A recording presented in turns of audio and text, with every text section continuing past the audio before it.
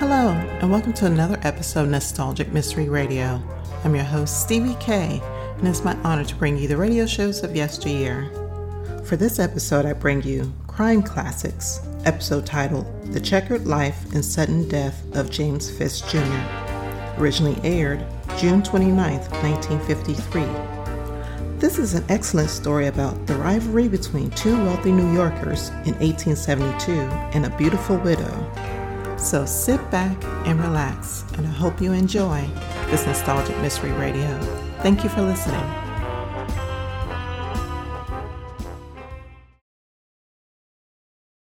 Good evening. This is Crime Classics. I am Thomas Hyland. I'm going to tell you another true crime story. Listen.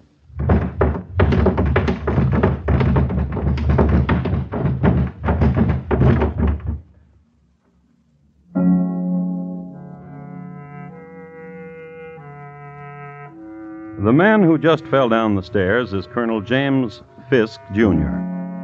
Although the colonel is a man given to the consumption of dozens of Blue Point oysters and bottles of heady wine at a sitting, his friends were given to pointing him out as a man inordinately steady on his feet.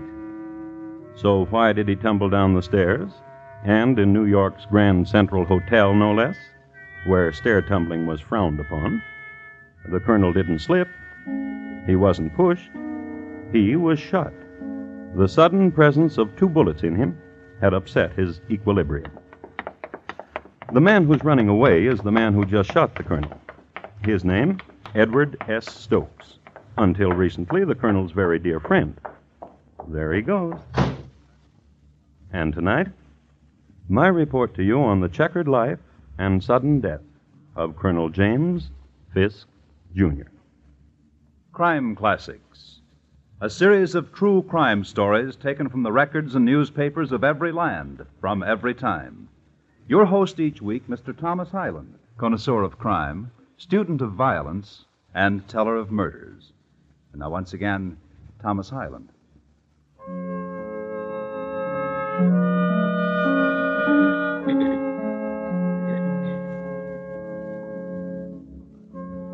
Colonel Fisk lay at the bottom of the stairs a few minutes before 4 o'clock on a Saturday afternoon, January the 6th, 1872.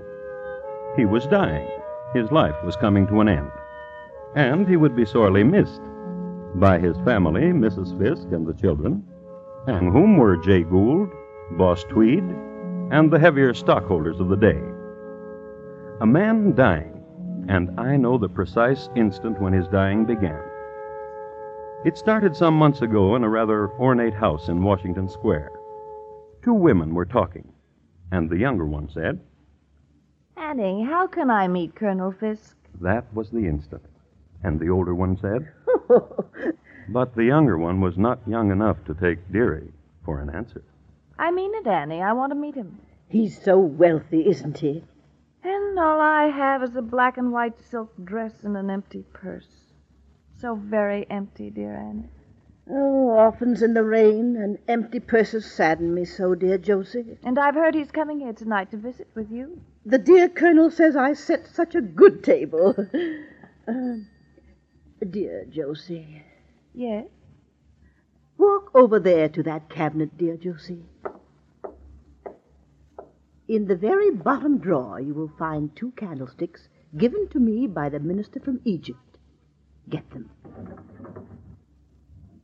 Yes, now put them on the table. And light them. Good. Now blow them out, gently. Well, Annie? Dear Josie, will you join the dear Colonel and me for dinner tonight? So nice of you to ask. I'd be delighted, dear Annie.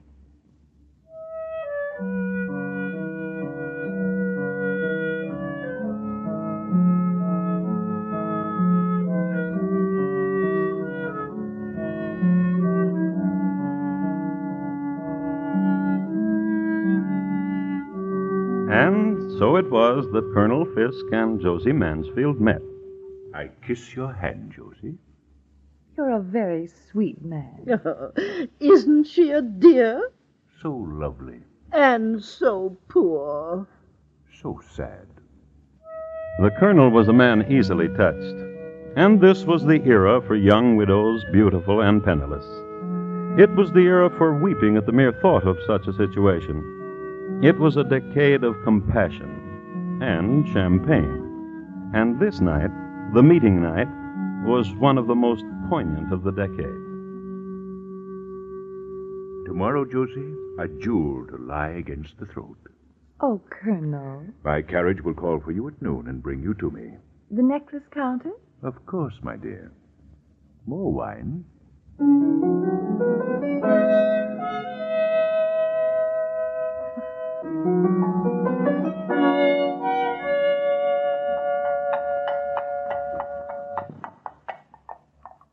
Look at it, dear. Do you like it? It's very nice. And it's all yours. Oh, thank you. I've always wanted a home of my own. And servants of my own. 6? Kiss me, Colonel.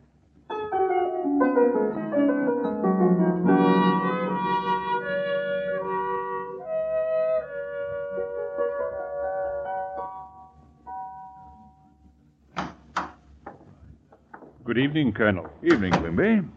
This is Mr. Stokes. May I take your cane, sir? Thank you, Quimby. This is in the drawing room. She's waiting for you. This way, Stokes. Hello, Colonel.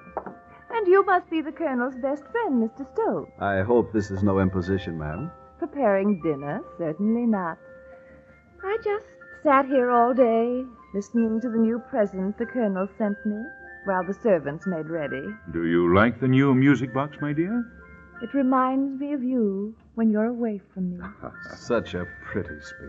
How fortunate you are, Colonel. Oh, wait till you taste her pheasant a la Esther. I can hardly wait. Excuse me for a moment. Where are you going, Colonel? I left a small package for you out in the carriage, my dear. And Of course, we'll excuse you. So, you're Mr. Stokes. I must say he was right. You are elegant. He was right. You are very lovely. And you're... What? You are. Will you help me light the candles? Josie. Will you help me with the fireplace? Josie. The music box is run down. Will you... Josie. You won't help me with anything. You're wicked. You're very wicked.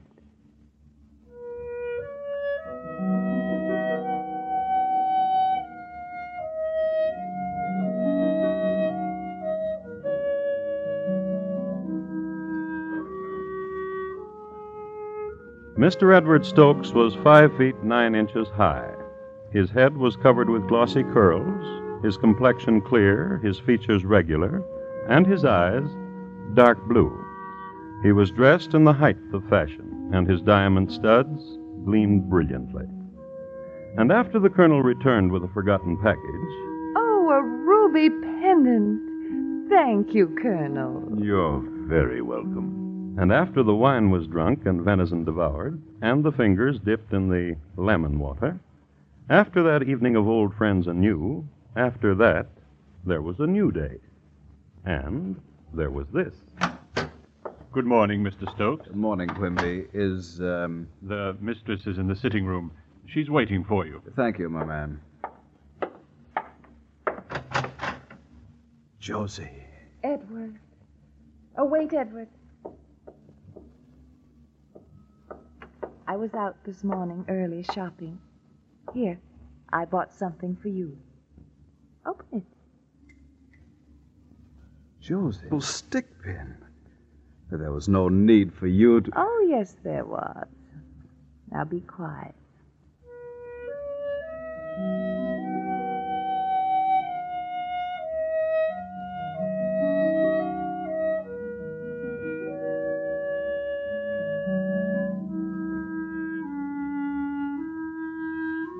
Wild, storm-tossed lovers you might care to eavesdrop upon, since they'll give you a better understanding of the currents sweeping these two upon violent shores, like this one. Ah, The best champagne in New York. Now take off your little shoe.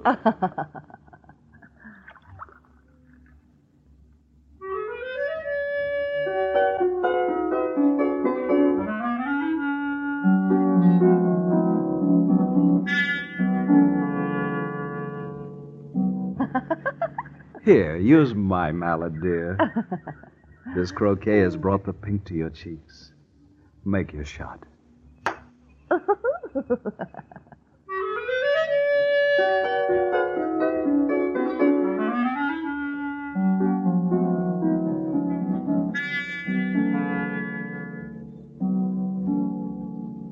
As is always the case in skullduggery of this sort, there is an in the meanwhile in the Park Avenue home of Colonel James Fisk, Jr., the Colonel and his lady. The children have been tucked away for the night, the servants snug in their quarters, as were the animals. A quiet hour, an hour for a man for family discussions. You fool! You cheat! Blackguard! Dear, the children, you'll awaken them. A woman like that. Have you no compassion in your heart? She's a widow. Ha, ha. Alone in the world. I am but her advisor. Ha, ha. Now that's all you are. What are you talking about? What all of New York is saying. And that is? Ha, ha. And that is? The most concerned is the last to know. Know what? Your precious widow and Edward Stokes. What? Ha, ha, Colonel. Now you know what I've been through. The aggravation, the shame, the heartache, the sorrow, the unrequited love.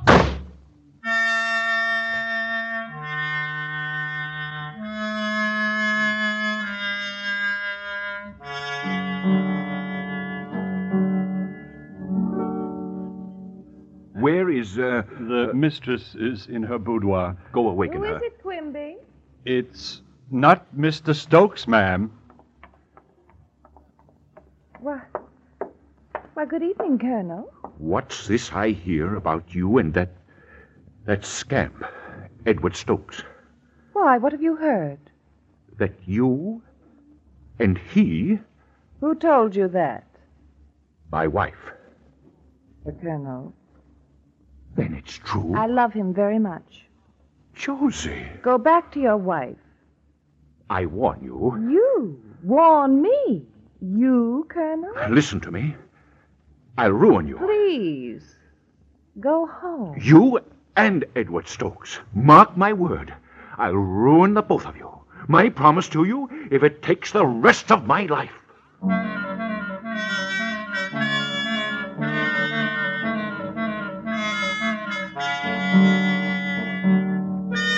The Colonel left.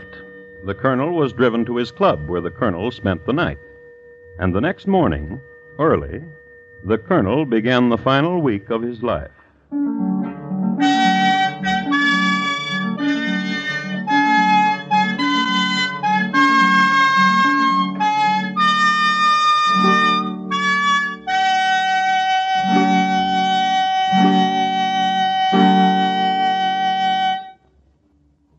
You are listening to Crime Classics and your host, Thomas Hyland.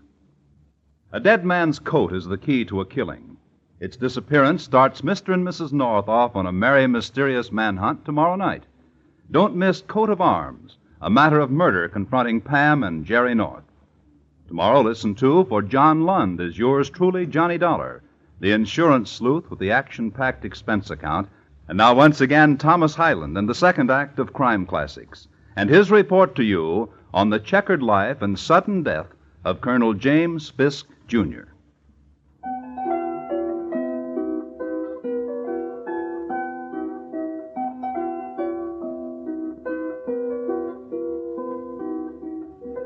I'd like to set the coordinates for you again. Take a reading of exactly where we are in time. The year is 1872. The place is New York City. Now, 1872 was a vintage year for pearls in the bottom of champagne glasses, of fatted railroad stocks, and the diamond harvest was spectacular. The term rags to riches was coined on a day in this year. when a raggedy sewing machine girl was summoned from her chores, taken by the hand, dressed in silk, then released into a gilded cage. New York City at this time was a center for many similar dramas, one of which we're concerning ourselves with. Colonel James Fisk, Jr. had compassion for a widow named Josie Mansfield. Josie Mansfield had compassion for the colonel's friend, Edward Stokes. The colonel, upon hearing of this arrangement, immediately went into action, in a colonel-like manner. Your Honor, I want to swear out a warrant for the arrest of Edward S. Stokes for embezzlement. Why, certainly, Colonel. We'll have the culprit in jail in no time at all.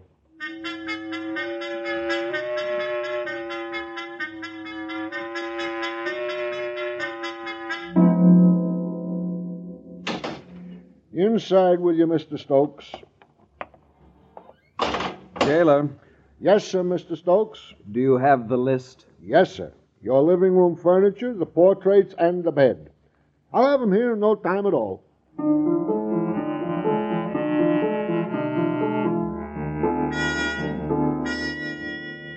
Edward Stokes was a model prisoner for 2 days. He was then released when the charge against him was dropped. Not to be outdone, he went into action in a manner which gained the plaudits of his cronies. Your Honor, I want to swear out a warrant for the arrest of Colonel James Fisk, Jr. for false imprisonment. Why, certainly, Mr. Stokes. We'll have the culprit in jail in no time at all.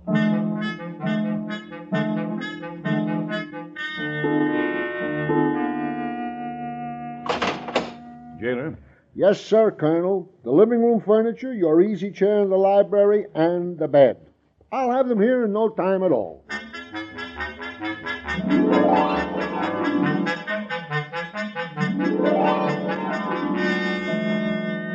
War of nerves, tactics, and strategies, and reprisals. And the real victors, the gatherers of the loot, the lawyers. So the colonel and Mr. Stokes called a truce, waved white napkins at each other across a gleaming table at Delmonico's. Stokes, I think we both acted like children. I agree with you, Colonel. Let me fill your glass. Yeah. A toast. To a friendship. Our friendship, Colonel. Enough of jails and lawyers and arguments. Life is too short. I'll drink to that, too. Colonel? And we can settle our affairs like men. I'll drink to that, too. No, wait. Let's settle our affairs first. Delighted.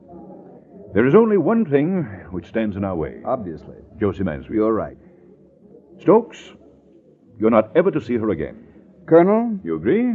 Colonel, you're a fat, stupid fool. I accept that. But you're never to see Josie Mansfield again. Josie told me that if I saw you, I was to tell you you are a fat, stupid fool. And you are. I warned you once, Stokes. I'm not going to warn you again. Then I'll warn you, if you make any trouble, Colonel, you won't live to enjoy it. My promise to you.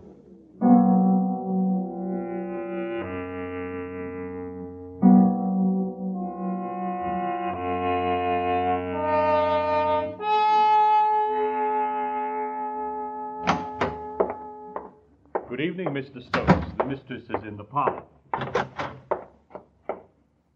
Josie. Josie. Josie, wake up. Oh, Edward. How nice, Edward. Dearest, listen. It's important. Are you awake? Well, of course, I just drowsed off. I was reading and waiting for you, and now you're here. Josie, listen. It's about Colonel Fisk. Oh, please don't talk about him. Not now. He's ruined me. What are you talking about? I am a pauper. You? Why, you're one of the wealthiest young men in No, the... not now. I don't have a penny. What happened? The stocks I had, all my assets. Well? The colonel forced down the value of the Erie Railroad stocks, wiped me out. Oh, Edward, I'm so sorry. Josie, Yes? I'm poor now. Do you want me to leave? Never come back? Darling Edward. Darling, dearest Edward. Josie. We'll beat him. We'll destroy the colonel, you and I together. That's impossible. He's too powerful. He's a weakling. What? I can prove he's a weakling. He writes letters. Letters? I saved them. And that's not all. What do you mean? Dealings he's had. dishonest business dealings. Would you like to look at them?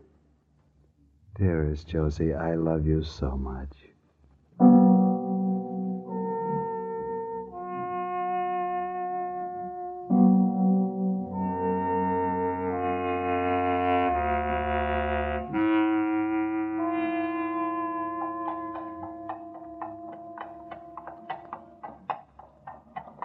So that's why I thought it more discreet to hire a cab, Colonel. Surely you understand.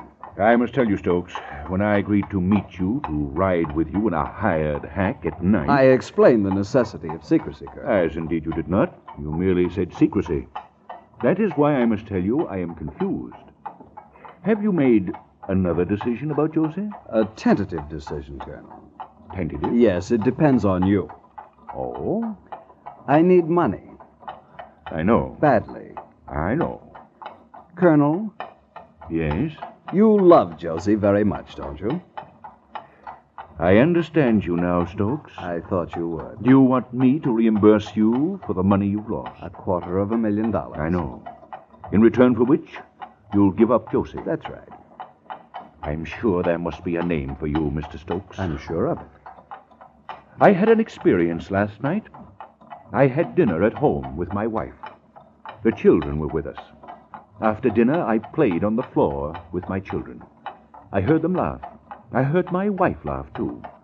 And I laughed, too. And there was no other meaning behind my laughter except enjoyment of my family. Very touching. And rewarding. Then you're not interested in my proposal. I'll get off at the next corner, Mr. Stokes. Tell the driver. Of course. Next corner, cabby. Well, Mr. Stokes, give my regards to Josie. Tell her I'm truly sorry for what's going to become of her. Goodbye, Mr. Stokes. Colonel, wait. I'm sorry we have nothing else to talk about. Except the letters. What letters? You have a rich way with words, Colonel. I congratulate you. I don't understand. Oh, of course you do. The letters you wrote to Josie. I see. All of them. I see. They could ruin you. Perhaps. I remember one of the letters opened with, Dearest Josie, my poor little widow, your sad tears still on my shoulder. $10,000. And another, Dear Josie, this morning I was at Tammany Hall, and with Boss Tweed arrangements were made to relieve the city. $10,000. $250,000 for the letters, Colonel. 10,000, or you may publish them or do what you want with them. Surely you're not serious. Good night, Mr. Stokes. 10,000. Bring your letters to me tomorrow, and you shall get your money. Good night.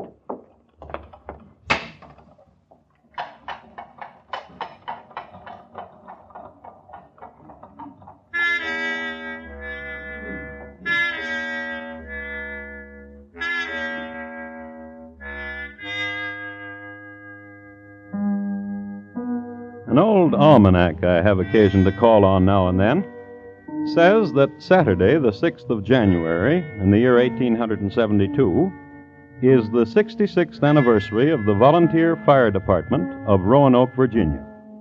Also, it predicts the day will be cold and clear with high westerly winds.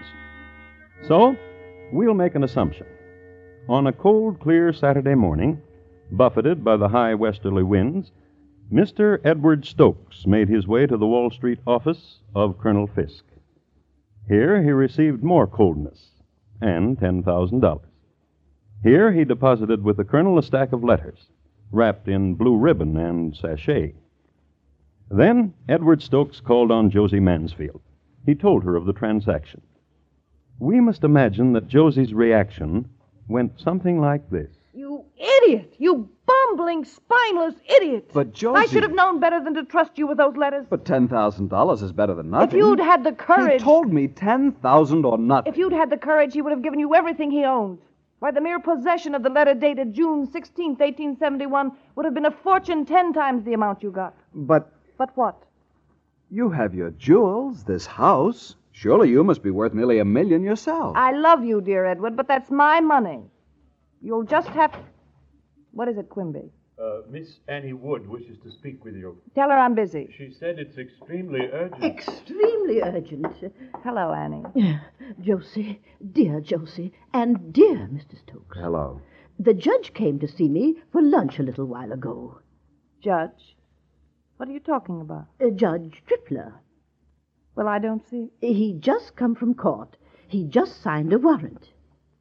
Yes? For the arrest of dear Mr. Stokes on the charge of blackmail. Colonel Fisk. Yes. The dear judge told me that the colonel asked him to sign such a warrant. Josie. Yes? We'll be seeing each other more often. Won't we, dear Josie?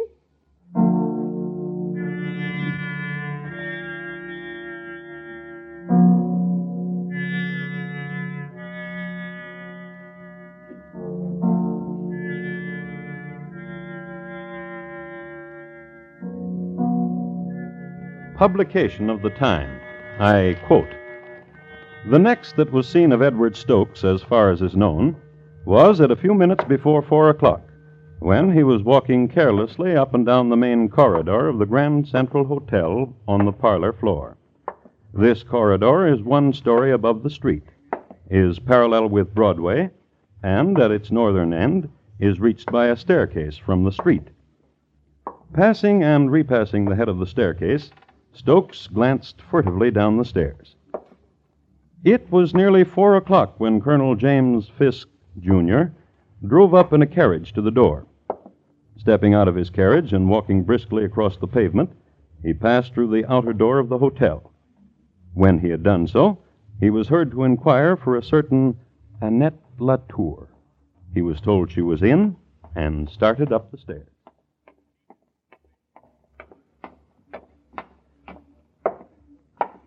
Good afternoon, Colonel. Stokes, don't! You'll ruin me. For the love of heaven, someone help me!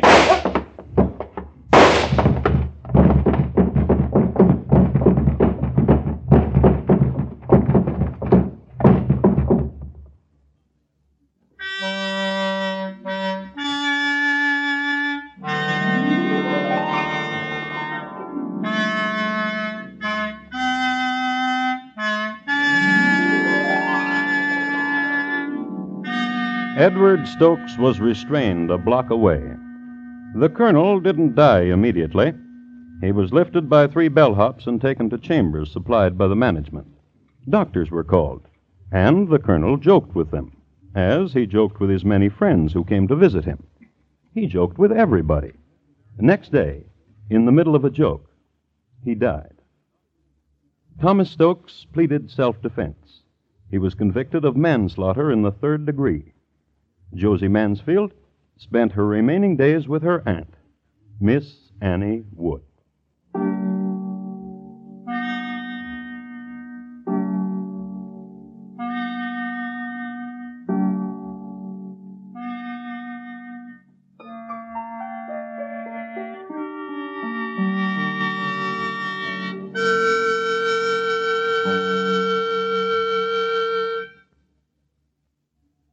In just a moment, Thomas Hyland will tell you about next week's Crime Classics. This Wednesday night, screen hero Jeff Chandler plays a young man hired for an important job, a job of guarding the very much alive body of a notorious gangster. Hear the exciting details in the story entitled The Web on your Playhouse on Broadway. It's presented by CBS Radio this Wednesday night on most of these same stations.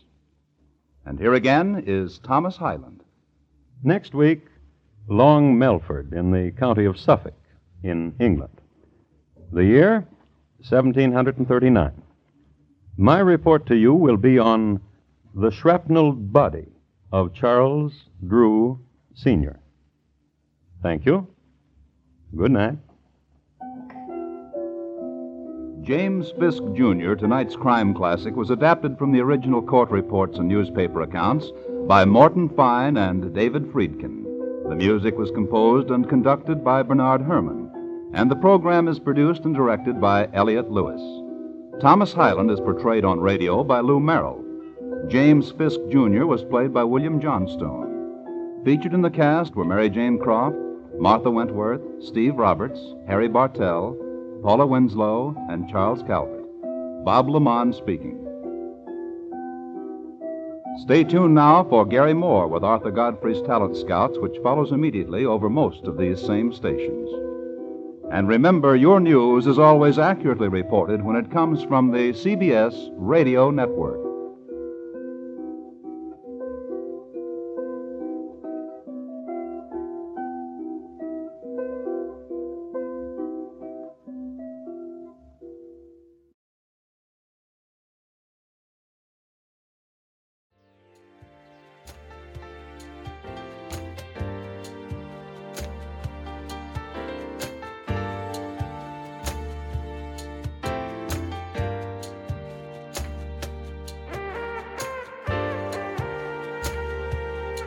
This has been a Nostalgic Mystery Radio presentation. I hope you enjoyed this episode. Please feel free to like and rate this podcast on your favorite app. Also, there's a Nostalgic Mystery Radio YouTube page for your perusal to subscribe to. You can contact me by emailing me at nostalgicmysteryradio@gmail.com. I hope you have a blessed day or evening. And again, thank you for listening.